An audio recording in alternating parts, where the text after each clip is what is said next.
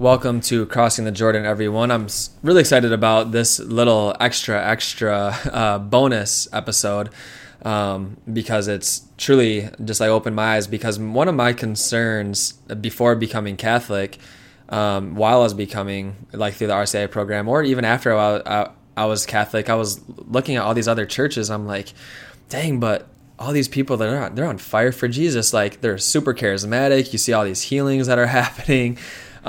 These people that I have an intimate relationship with the Lord, especially now, I'm more charismatic than ever.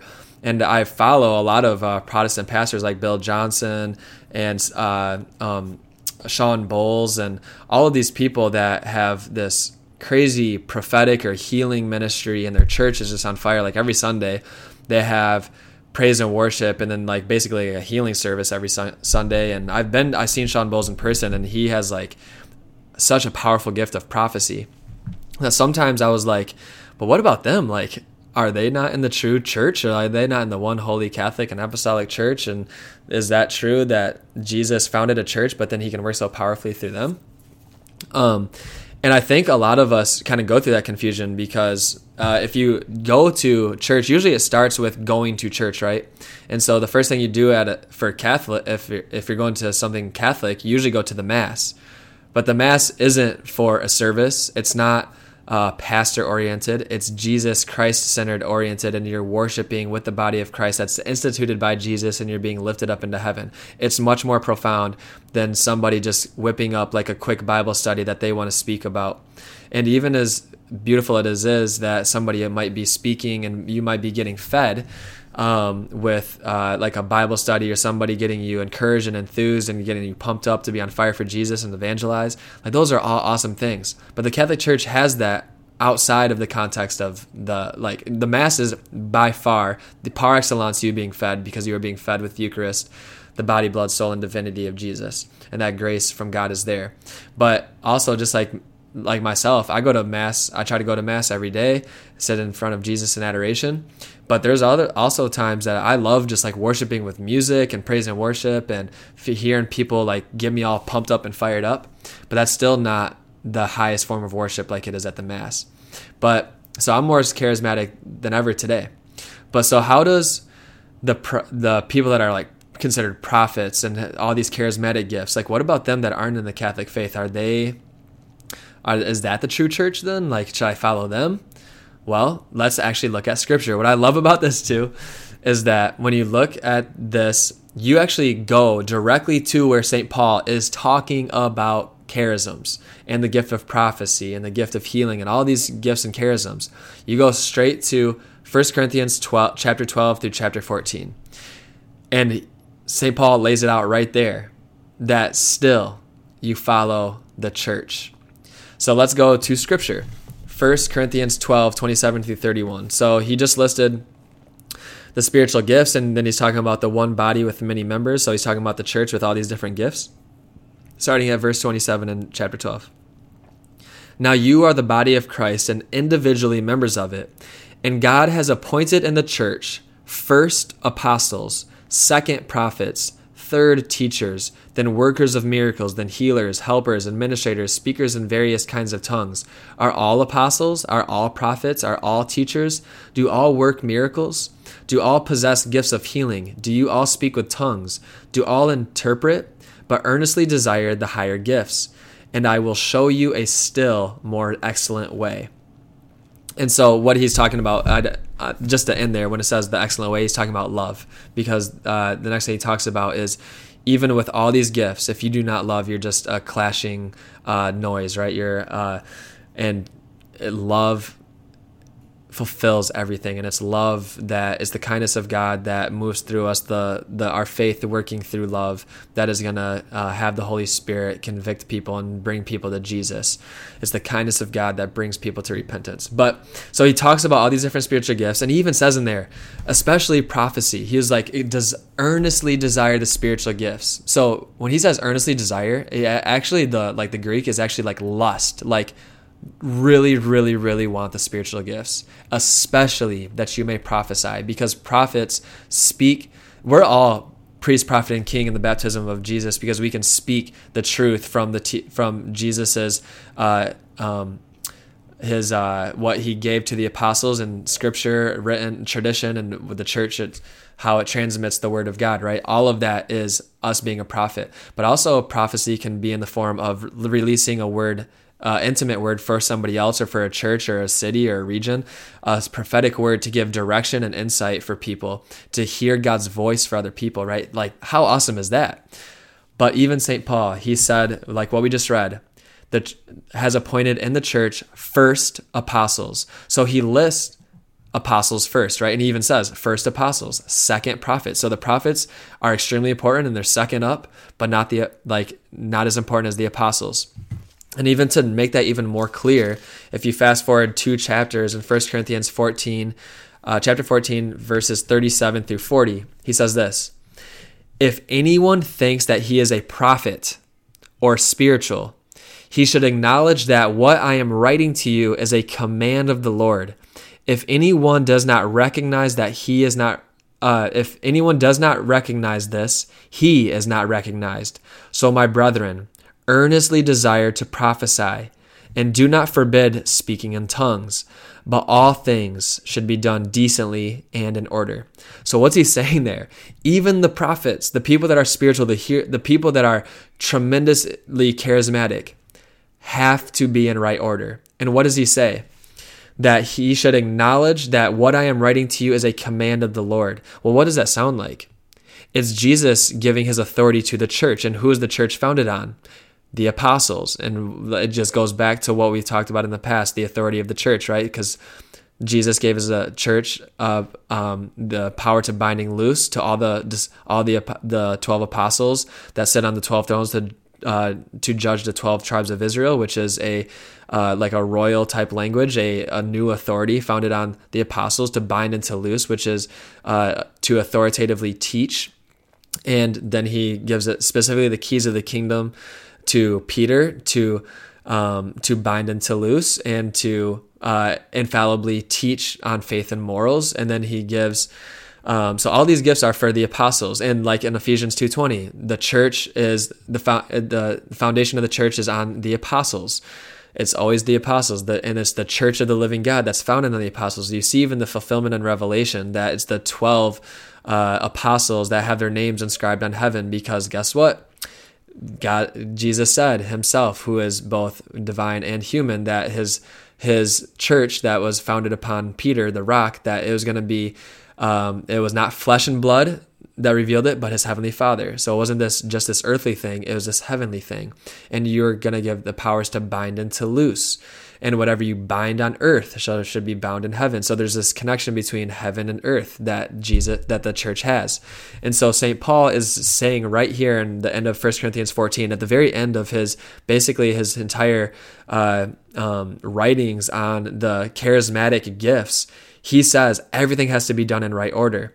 So he says, and even says, like, if anyone does not recognize this, he is not recognized. So even a prophet, even an apostle, he's saying that if you do not, even a prophet or somebody that's charismatic or somebody that's spiritual, no matter how gifted you are, everything has to come back to the church that has the authority, right? And so, why St. Paul calls that I'm writing to you as a command of the Lord is because he's an apostle, right? He calls himself an apostle in almost every single beginning of all his letters.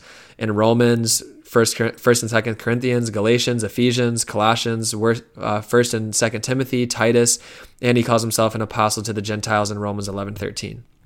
So all of this goes to show that even if you're charismatic, praise the Lord. That's awesome. Like, I'm trying to be more charismatic, but everything has to be done in right order. It's because Jesus established a church, and that church is the living pillar and the foundation of the truth, according to 1 Timothy, right?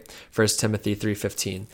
And so it's the church of God that leads everything. So it's first the apostles, second the prophets, and then it's the body of Christ all working together, but within the body of Christ, which is the Catholic Church. And so, but that doesn't go to say that these charismatic people are just being like used by God. No, they have an intimate relationship with Jesus. Like Jesus, his grace is always going to work when people are not knocking and seeking and asking, right? And that's what everybody is doing. And even the church says God's grace is what is already prompting you to even ask, seek, and knock. And it's the people that ask, are seeking, and knocking, and they're coming together following Jesus. Like Jesus says, when 2 or 3 are gathered in my name, there shall I be. These people outside of the Catholic Church but are really charismatic, they believe in the Trinity. They are surrounded by believers, like 2 or 3 gathered in my name, right? And then the church even says that those who are baptized or even desire to be baptized but are not baptized yet, they are called members of the body of Christ, which is these people that are really in the Catholic Church because we're all one body. You're in the Catholic Church, but you're just separated. And so they're believers of Jesus. They follow him, and they have the Holy Spirit because they have they have means of grace, which is from being together. They have the Word of God, which is the scriptures, which came from the Catholic Church. They have baptism, which came from the Catholic Church, given from Jesus. And but that doesn't mean that God positively wills this separation of churches. He founded one church. He prayed for one church. He gave keys of the kingdom to one person, and he gave the apostles authority. So all for 2,000 years. Even after the Protestant Reformation, God doesn't positively will the separation, but he's always going to work through any evil that exists, right? So that God's grace is always going to be more powerful than any division, and his unity is going to bring more souls to himself, right? So in saying that God, like, he positively wills the separation of Christian churches, that would be like saying that he because evil exists, that he positively wills evil. But no, evil exists. He allows it to happen, and his grace is always greater and stronger, and his unity is stronger. But he allows it to happen. But he doesn't positively will it as that he created it, that he, you know what I mean, like directly created it or caused this to happen. This separation of churches is not God's will. Jesus founded one church. He prayed for that one church, and he wanted all of us to be unified and sanctified by that church that is the body of Christ, to sanctify the world around us, right? And so, but God's grace is stronger, and therefore he can use anything that's bad for good. And that's why people that are not within the Catholic Church but love Jesus, they're still going to have unbelievable fruit that they're bearing because they believe in the Trinity. They believe in God. They have the few sacraments. They have Scripture, which is the inerrant Word of God, which all come from the church that Jesus founded anyways, right? So they have means of grace. And so, but there's still that one holy Catholic and apostolic faith that has a depth that I cannot even fathom, because every single time that I find something more, I'm mind blown, and then I realize how much I don't know. The Catholic faith is so beautiful. So there's so much more in the Catholic faith. It's the most living, breathing, in-depth thing that I've ever encountered. And why is that? Because it has a human and a divine element, just like its founder Jesus, right? So Scripture says you'll know them by their fruits, and a lot of people claim that they see more fruit elsewhere, but that's really being unaware, like myself was unaware of 2,000 years of history and actually what's going on in Catholic communities here today. So, like, on the natural realm, the Catholic Church created and founded hospitals, orphanages, organized education, the scientific method, the Big Bang Theory. And nobody in the entire world gives more to the poor and homeless than the Catholic Church throughout the entire world. And then if you look at the saints and the mystics, in every single century, they're all Catholic. There's more healings in the Catholic Church than all other churches combined, because the sacraments, specifically the sacraments of confession, the anointing of the sick, and specifically the Eucharist, right? All of these have healing aspects to it, and sometimes it's a profound healings. And then you look at some of these miracles that happened, such as the saints that had healings. They were levitating, bilocating, prophesying, and like all these crazy spiritual gifts. Nobody's had more than the Catholic Church has had. And the Catholic Church is universal. And so you can't say that the Catholic Church is one thing because you saw that at one Catholic Church, and because the Catholic Church is universal. So just like people are negative about the Catholic Church in America and people think that's what the whole world thinks. But if you look at Africa, it's blowing up. People are converting to Jesus and the Catholic faith. So the Catholic Church is universal. So you can't just say, well, I saw this at so-and-so church and therefore the Catholic Church is this, because it's not. And that's why, just like St. Paul, he wrote to all these churches that had unique things and characteristics and personalities and their own issue within each individual local church. But St. Paul was teaching the same one holy Catholic and apostolic faith to every single church. And so, and especially for us people here in the West, I think us as Western modern people, we tend to look for entertainment or look for something that has a message that we already believe in, or look for something that already has something that we actually wanted. But rather, we should be on fire for Jesus and his church, the sacraments and the Eucharist, because everything in the Catholic Church is the fullness of Christianity and the fullness of a life with Jesus. And if you don't understand something, then you can always learn more about it, such as myself. On all of these topics that I've talked about, I was once super anti-Catholic, and now I read everything from all of history, scripture, all these Protestant pastors that converted to the Catholic Church, and I can learn, right? So Jesus himself said things that people had a really hard time accepting, and they didn't understand it. But will we leave Jesus too because we don't understand his sayings? No. I believe in Jesus. I trust in Jesus. And I trust and believe in the church that he founded, and it's Jesus speaking through his church and all of its teachings, everything that the Catholic Church does. And its doctrine and its formal, infallible doctrine. And if a church doesn't have something that you want to see, then that's our opportunity to stand up as disciples of Jesus to make it happen. And a lot of us are just trying to find something that already has something that we want. So then we're searching churches, we're searching for entertainment, and we just go and find it. Oh, this thing had a much better young adult presence, so I went to that church. Well, let's stay with Jesus, just like St. Paul said, everything in right order.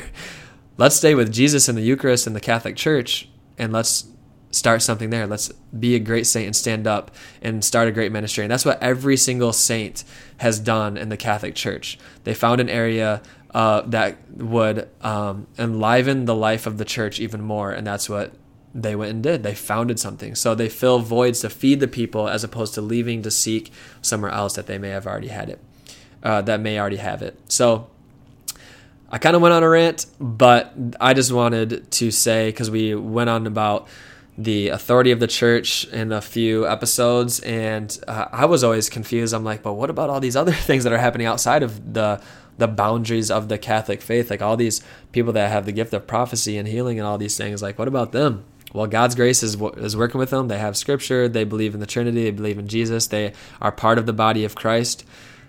But just as St. Paul says, everything in right order, and even the prophets fall subject underneath the apostles, because that is the apostles, the apostolic church, one holy Catholic and apostolic. So I hope you enjoyed this, and God bless you. I'm praying for you. Email me, text me, message me, whatever you want to do, and I'm praying for you all. God bless.